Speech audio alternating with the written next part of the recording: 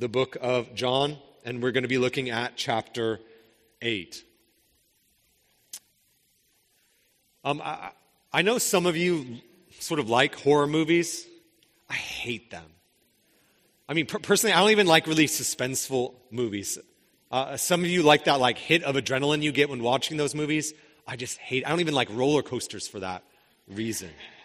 I hate being scared. But when you think about horror movies or really suspenseful movies, they sort of play with our emotions by a overarching motif. They use and play with light and darkness, don't they? They're always playing with this whole idea of light and darkness. And when the darkness comes, or when night comes, you know something bad is going to happen. Now, in a sense, when we watch sort of those movies, we can kind of distance ourselves. We're like, that's pretend. But you don't even have to be a Christian to look out in the world and realize that there really is darkness and evil and hardships. I mean, it's sort of novel right now to even point out the various things in our culture and our world which are evil and wrong and corrupt and dark. And yet, it's really easy to point out the darkness outside of ourselves. It's another thing to talk about the darkness within. So some of you know the young adult book that then turned into a movie, A Wrinkle in Time. Some of you might know that. Well, the whole point is that there is this evil. There is this antagonist in the book, and it's called It. And it slowly corrupts men and women and children and deforms them really and discourages them. And when you read it or you watch the movie, but you should read it, because I'm one of those guys who's like, oh, the book's always better than the movie. It is described as darkness. And yet, when we talk about darkness, it's really easy to point out the darkness outside of ourselves. Oh, but when we talk about the darkness within, that's a whole nother thing. And so in many ways, we don't like to talk about the darkness within. But what does push back the darkness? On Friday night, I took my life in my own hands and I went camping in my backyard with my 4 kids. And at one point, I had to take one of my kids outside the tent to go to the bathroom, and it was pitch dark. So how did we push back the darkness? We turned on the lights. We took a flashlight. That's how you push back the darkness. You turn on the lights. But how do you push back the darkness within your own heart? How do you push back the darkness within your own soul?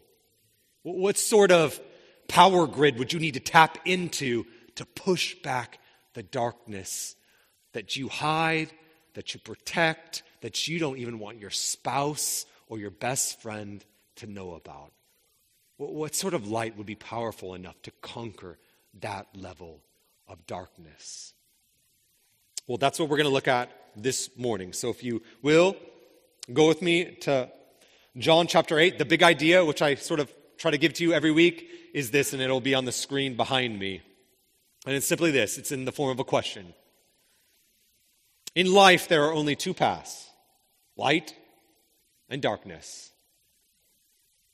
Which will you choose?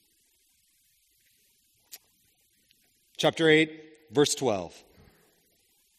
Again, Jesus spoke to them, saying, I am the light of the world. Whoever follows me will not walk in darkness, but will have the light of life. So the Pharisees said to them, you are bearing witness about yourself. Your testimony is not true. Jesus answered, even if I do bear witness about myself, my testimony is true, for I know where I come from and where I am going. But you do not know where I come from or where I am going. You judge according to the flesh. I judge no one. Yet, even if I do judge, my judgment is true, for it is not I alone who judge, but I and the Father who sent me.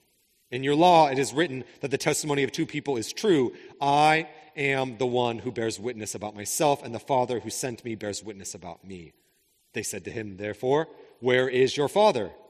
Jesus answered, You know neither me nor my Father. If you knew me, you would know my Father also." These words he spoke in the treasury as he taught in the temple, but no one arrested him because his hour had not yet come. So he said to them again, "I am going away, and you will seek me, and you will die in your sin. Where I am going, you cannot come." So the Jews said, "Will you kill yourself, since he says, 'Where I am going, you cannot come'?" He said to them, "You are from below, I am from above. You are of this world, I am not of this world. I told you that you would die in your sins, for unless you believe that I am he, you will die in your sins."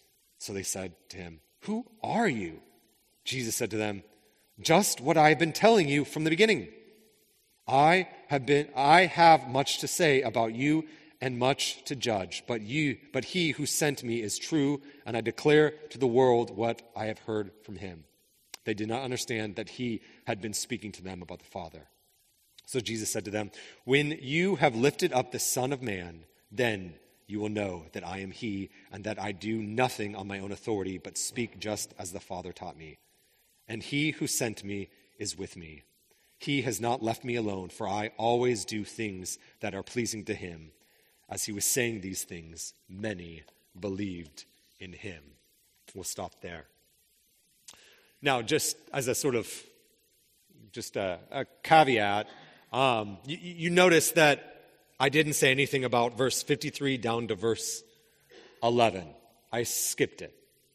And in most of your Bibles, if you look, there's a footnote that sort of brackets that section of the Bible. And I know it's many of your favorite stories, but it's bracketed, and basically it says the earliest and best manuscripts do not include that section in the Gospel of John. And actually, when they do show up, they show up much later, around the 7th or 8th century, but we have manuscripts in the 2nd and 3rd century. And so what's really going on is it looks like, and there's sort of a scholarly consensus that as it relates to this story, that this was not original to John, but came up later. And so we're going to skip it. We're not going to look at it. If you have questions about this, just talk to me after. That's a long story, a long tangent, but I would love to engage and talk about why we're not including this in this portion of John.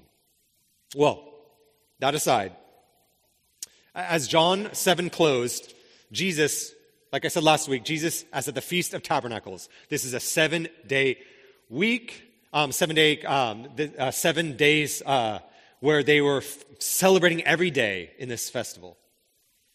And there were two kind of broad ceremonies that happened. Last week we considered the first, which was this ceremony where the high priest would pour out water. And it's no coincidence that Jesus, as the high priest did this, kind of says that if anyone is thirsty, let him come to me and drink living water. Kind of pointing back to Jesus as the fulfillment of water from the rock that God provided for God's people in the wilderness. And now, Jesus, we see this in verse 20, Jesus is in the treasury. He's in the court of women. And it's there that Jesus now makes this amazing claim that he is the light. So we had this ceremony that happened, this ceremony of pouring out of water, but there was a second ceremony which was called the ceremony of illumination. And what would happen is every night when darkness began to come, you had in this treasury, this court of women, you had 4 huge pillars. Think of huge torches. And so a priest would come with a huge jar of oil, and he would take a ladder, and he would climb up, descend up to this big torch, fill it with oil, and then light this wick. And he'd do it 4 times with these 4 huge torches. And when he would do this, light would just pour out of the temple, light up pretty much the entire temple and parts of Jerusalem. Like this act would literally push back the darkness in the city. And then the celebration would begin. People would dance, they'd have their own torches, and they'd dance into dawn. Some of you have maybe been to a Jewish wedding and you've seen the festivities, the dancing. I mean, that's the sort of scene here. It's just dancing and celebration and joy all out until pretty much the morning sun rises. And really what that celebration is, this celebration of illumination, it was pointing back to God's provision for God's people in the wilderness when he was the pillar of light. You remember that? Remember that scene? God descends as a pillar of light and says, when I go out, you're going to follow me. But when I kind of hover over, when the pillar of light stays over me, you stay and you camp and you just wait for me. And so this celebration was a celebration, a reminder of God's provision for God's people in the wilderness, that he guided them. He provided light for them. He pushed back the darkness of the wilderness and guided them slowly and inevitably to the promised land. And so verse 12 opens up with this amazing promise, right? Jesus says, I am the light of the world. And so in John, in the Gospel of John, we have John, he uses all of these Old Testament images and he pulls them in and applies them to Jesus. Do you remember John 1? John says that Jesus is the better and the truer tabernacle where God's presence resides with God's people. And then at the end of chapter 7, he says, Jesus is the truer and better water that spilled out of that rock, that Jesus is where you can find your spiritual thirst quenched. And now here, Jesus is saying that pillar of fire in the Old Testament, well, Jesus is that pillar where you can find light and where you can find protection and where you can find guidance. Jesus is the fulfillment of. Jesus was that light in the wilderness that protected and guided God's people. And then as amazing as that claim is, you just kind of keep reading and Jesus says that I am the light, but if anyone follows me, he will not walk in darkness, but have the light of life. So in the wilderness, God's people are told to wait, right? To wait for God to move, and then God would illuminate their steps. That they were to follow God, and God would provide for them. No matter how dark, no matter how late, that fire illuminated each and every step of God's people until they arrived at the promised land. They didn't need to fear darkness. God reassured them by that light that he was with them, protecting and guiding them. And Jesus is saying the same is true now for those who follow Jesus. All people who follow Jesus, there's a sort of similar benefit. Jesus pushes back the darkness in our world and in our lives. So here Jesus, what he's doing is, and Peter uses this language in his letter, that Jesus is calling people out of darkness and he's calling them into his marvelous light. He is illuminating the path to light. But it's not just a path to light. You see it. He's playing with light and life. He's saying that the path of light is the same thing. It's synonymous with the path of life.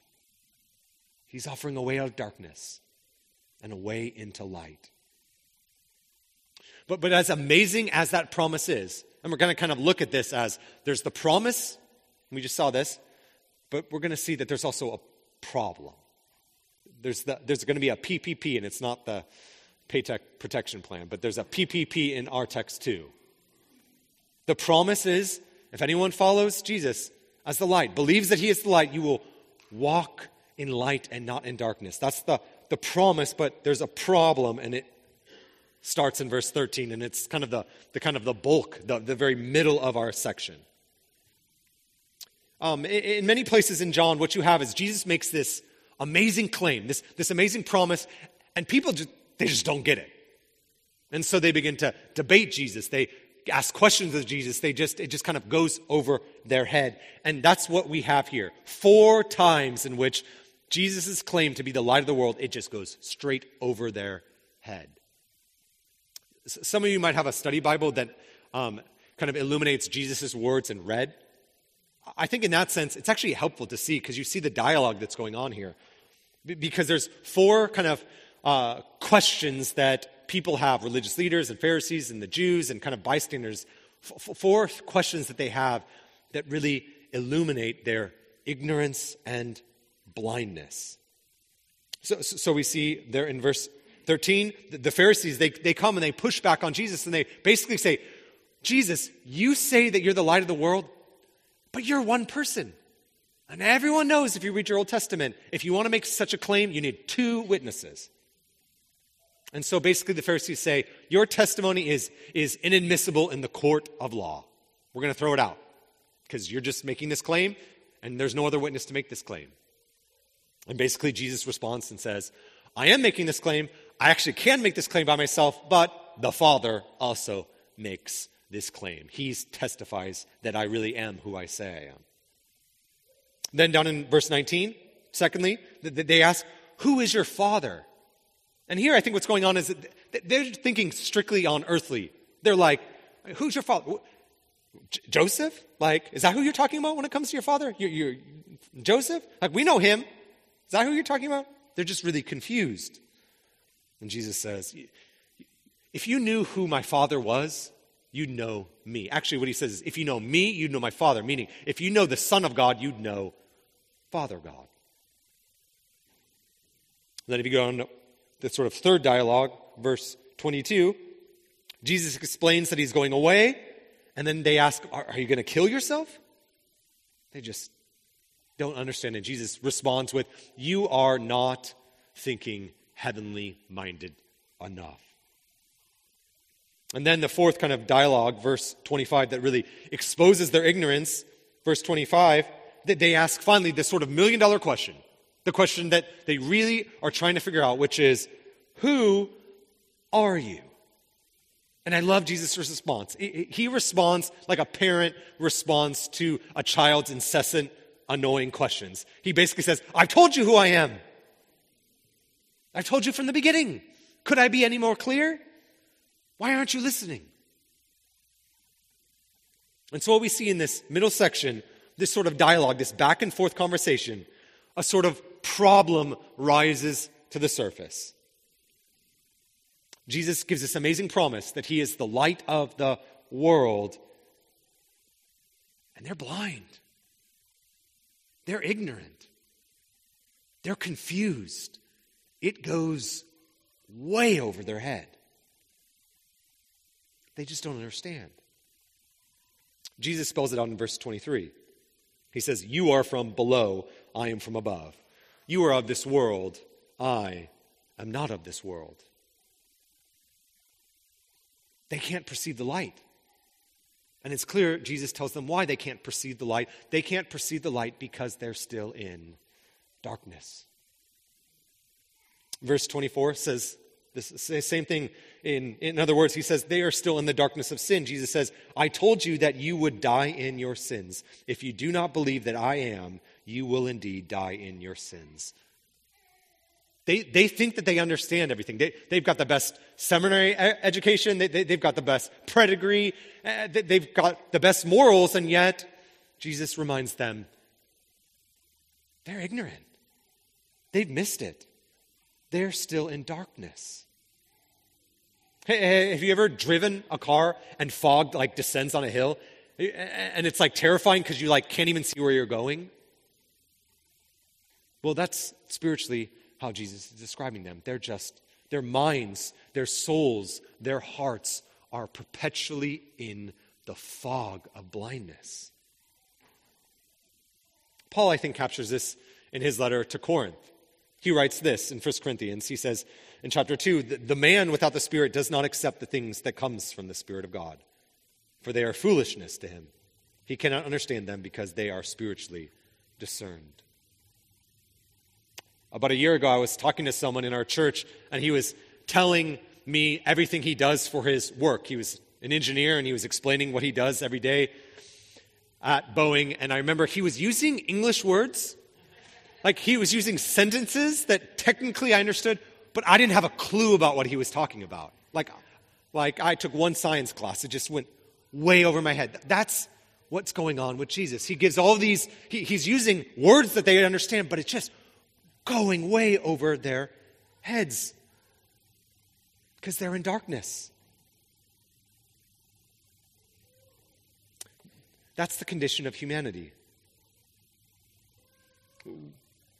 born in the upside down, born in darkness, and left to ourselves, we can't understand the light. Now, by way of application, this might sound discouraging, but let me just give you an encouragement to us all. Whether you're a parent, grandparent, aunt, uncle, friend, coworker, your job as a Christian, your calling, is not to help people transfer from the kingdom of darkness into the kingdom of his beloved Son. Your job and calling is not to make people understand the light. That's over your pay grade, parent. It's over your pay grade, grandparents.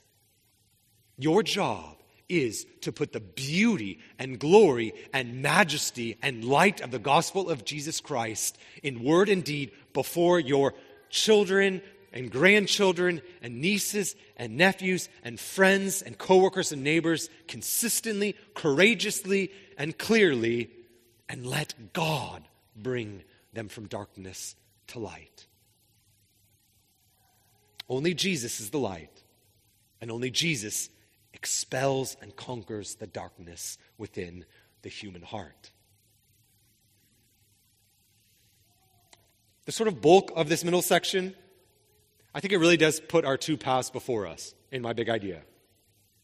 There is the path of darkness, and there is the path of light. And sadly, what we learn in this middle section is many people choose to stay on the path of darkness. And we see it all around. I mean, I saw this past week. I was literally writing this sermon, preparing this sermon, and I got a phone call from someone randomly saying that they're from El Paso, Texas, and that I received a package from Mexico. For a second I thought, is this from Jason or something? And I was like, what's going on here? But then like 30 seconds later I was like, oh, this is a scam. And I love messing with people who try to scam me. I just love it. It's like my favorite pastime. So he was trying to communicate over and over again the seriousness of this. And I said, oh, this is really serious. You're right. This is really seriousness. And then I paused for a second for sort of dramatic effect. And I said, you're right. But before I take the seriousness of this situation, can I tell you about the seriousness of your sin before a holy God and that you're going to go to hell if you don't put your faith and trust in it? And I started rehearsing this really intense gospel. Click. Just as a complete aside, if you're like, I need to get better at evangelism and practicing how to preach the gospel, do it on them, all right? What do I care? But here's the point, I think. People, he wanted access to my bank account or whatever he wanted eventually. I'm not sure. We didn't get that far. But what he didn't want is the light of the gospel that I was seeking to offer him. And that's the tragedy of this, that many choose darkness. But I think we just apply this to maybe non-Christians, our world, and say, oh yeah, there's light and darkness, which is very, very true. But there's a sense in which, even if you're a Christian here this morning, all of us, in various ways, and in little ways, maybe even some big ways, choose the darkness. And often I think we do this because light and illumination of the soul of your heart is really, really scary. Have you ever not checked your bank account just because you just didn't want to know how much was in there? Ignorance is bliss.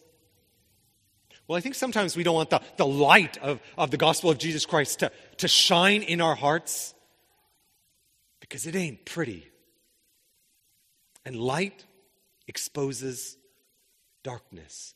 Or in one sense, light exposes whatever's hidden. Right? You walk into a dark room, and all of a sudden you're like, oh, it looks really clean, and then you turn on the light and you hear the cockroaches fly away. Well, that is spiritually speaking all of our hearts, right?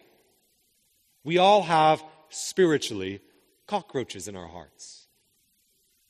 And when the light of the gospel shines in our hearts, we instantly go, God, you can touch a lot of my hearts, a lot of chambers of my soul, but there's this part of my life, this part of my soul. I don't want you messing with that. I don't want you exposing that. It'd be too painful. And so we hide, we protect. We're like, well, the safest thing for me to do is to maybe not be known. So sometimes community or friendship, deep friendship, can be really scary because we're like, oh, they might be able to expose things in my life that maybe my best friend and my spouse doesn't know about. So we hide, we protect, we minimize. We're like perpetually on that first date. We put all our best qualities and hide our worst qualities back there. And we do that with God. We do that with other people. We promise God, if you work on these nice areas, but please don't work with these areas of my life. And I think it's not just sin. It's also trauma. It can be pain done to us. We think, oh yeah, God, I really don't want you to mess with this area of my life. Years ago, I was talking with someone, and they were explaining, and they had communicated to me a while ago that they had trauma in their background with their parents, and they said, no, this is great. I take a pill a day, and I don't have to deal with all the trauma of my past. So we do various things in order to kind of cope with our past. And we don't want it to be exposed. We don't want the light of God's truth to shine too brightly on that because we're not sure what would happen. Because of shame, because of fear, we hide, we protect, we minimize various aspects of our heart, and we say, God, I'm sorry, but not there. And yet, do you see the tenderness in Jesus here? The goodness of Jesus, the power and beauty of the light of the gospel is this, that God in Christ is not afraid of your darkness. He's not embarrassed of your weakness. He wants not to distance himself from your pain, your wounds, your trauma. Now, how do I know that? Because in light of this problem, there's a provision. Look down at verse 28. Look at this amazing provision that we have. So Jesus said to them, when you have lifted up the Son of Man, then you will know that I am he, and that I do nothing on my own authority, but speak just as the Father taught me. John uses this language often, this idea of being lifted up, which is sort of theological shorthand for the crucifixion. And he's saying, when I'm crucified on a cross and then exalted in the resurrection, vindicated in the resurrection, and then ascend, when that happens, when Jesus dies on a cross for sinners, then you will know, in the lifted up in the cross, in the humiliation of the cross, then you will know that I am the light that conquers darkness. If you want to see what light looks like, if you want to see the glory of Jesus and what light looks like bursting out into the darkness of this world, look at the cross. Look at the crucifixion of Jesus. See what God does for sinners in sending his Son to die in their place so that darkness flees by way of the night. John's telling us that if you want to know what light looks like, you got to look at the cross, the humiliation of the cross. But as you see the humiliation of the cross, you see the exaltation and glory and the light of Jesus. I mentioned earlier A Wrinkle in Time. Well, darkness finally is conquered. Sorry, spoiler alert, but the book is really old, so if you haven't read it yet, you're probably not going to read it. Darkness is conquered by light. Interesting. And it's the light of love, particularly the light of love for a little girl for her little brother. But in a far greater way, the darkness of sin is conquered by the love of Jesus, as the light of the world dampens the darkness of sin. I mean, just think, the entire Bible is framed in light and darkness. In Genesis 1, light bursts onto the scene. Then Genesis 3, darkness tries to cover the light. And then in the crucifixion, we have darkness fleeing. And then, do you know how your Bibles end? The book of Revelation tells us, John tells us, that light eventually fundamentally, fully, finally will conquer darkness once and for all. This is the ending of the story. When Jesus returns, there will be no more night, which is meaning there will be no more darkness. You won't need a light or a lamp. You won't even need a sun, for the Lord God will give them light. You see, the penalty of sin has been conquered by Jesus when he is lifted on the cross. And yet, as we await Jesus' full and final return, we all know that there's still indwelling sin in all of us. That there still is darkness in all of our hearts. And yet Jesus will usher in the kingdom fully, finally. He will consummate the kingdom, and darkness will fully, finally, and forever be conquered. But I think sometimes when we think about the darkness within our own hearts right now, our own sin, the trauma of our past and pain, we think, oh, that's the very thing I need to hide from God. And we frame it, I think, theologically. We say, God is holy. I am not holy.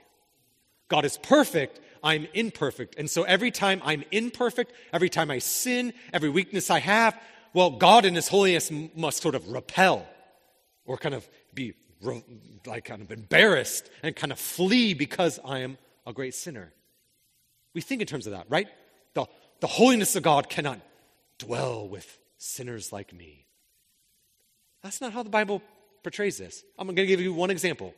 But this is the amazing thing about the gospel of Jesus Christ. Just think about Isaiah 6, that great, I'm giving you this because you all know this story, right? Isaiah, the prophet, has this amazing vision of him, and he goes into the very throne room of God, Isaiah 6. And he's there, and he sees God. He sees light and glory bursting from the throne room of God. And instantly, what does Isaiah feel? Does he go, oh, this is great. I feel great. I mean, I'm like the only faithful one. I'm like the only one preaching good news. I'm good. I'm in heaven. No. Isaiah experiences in a deeper way than he's ever experienced in his entire life his sin and brokenness and darkness. He says this, I am lost, for I am a man of unclean lips. God is holy, Isaiah not. But what happens? An angel flies from the throne room of God with a flaming coal and touches Isaiah's lips as a symbolic representation of his atonement, his salvation. You see, Isaiah's very sin, his very weakness, his very not like Godness was the very mechanism to which God moved towards him, not away from him. Do you see that? It wasn't his sin that actually kept God away. It was his very sin and his confession of that sin that made God move towards him. This is why the gospel of Jesus Christ is so amazing. Because in our sin, in our brokenness, in our shame, it's not like, oh, I clean myself up, then, once I have my life a little tidier, then and only then will God move towards me. No, it's the exact opposite. It's because of your sin and the confession of that sin and the kind of the humiliation of that sin that God moves towards you and atones your sin. The reason why God moves towards you is not because you're a saint. It's for the very reason that you're a sinner that God moves towards you. Jesus is the light. He's the light of the world. And he says back in verse 12 that if you follow him, you're never going to walk in darkness. But you're going to have a fuller life, a more abundant life, a truer life, maybe a messier life. But you'll know that darkness, that darkness of fearing that God isn't with you, the darkness of fearing that God has rejected you, the darkness of feeling that God might not be present with you, that fear, that darkness will be expelled because you know. Especially when you just keep looking time and time again at the risen Christ, you realize that you don't need to fear that darkness. For Jesus is your life. Two paths, darkness and light. Look how verse 30 ends. I just want to point this out because it's so encouraging. And as he was saying these things, many believed in him. So let me just ask you, are you walking in the light? Are you trusting Jesus to guide you?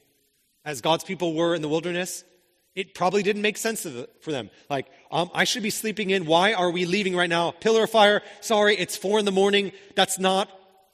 I'm a night person. I mean, and yet they said, no, we're going to trust that you are the light, and where you go, I'm going. Are you walking in the light? The light of Jesus Christ, and following him and opening up your lives and saying, God, whatever darkness in, I want you to shine the light of the gospel there because I want to be more like you. 2 paths, darkness and light. Which one do you choose? Let's pray. God, we are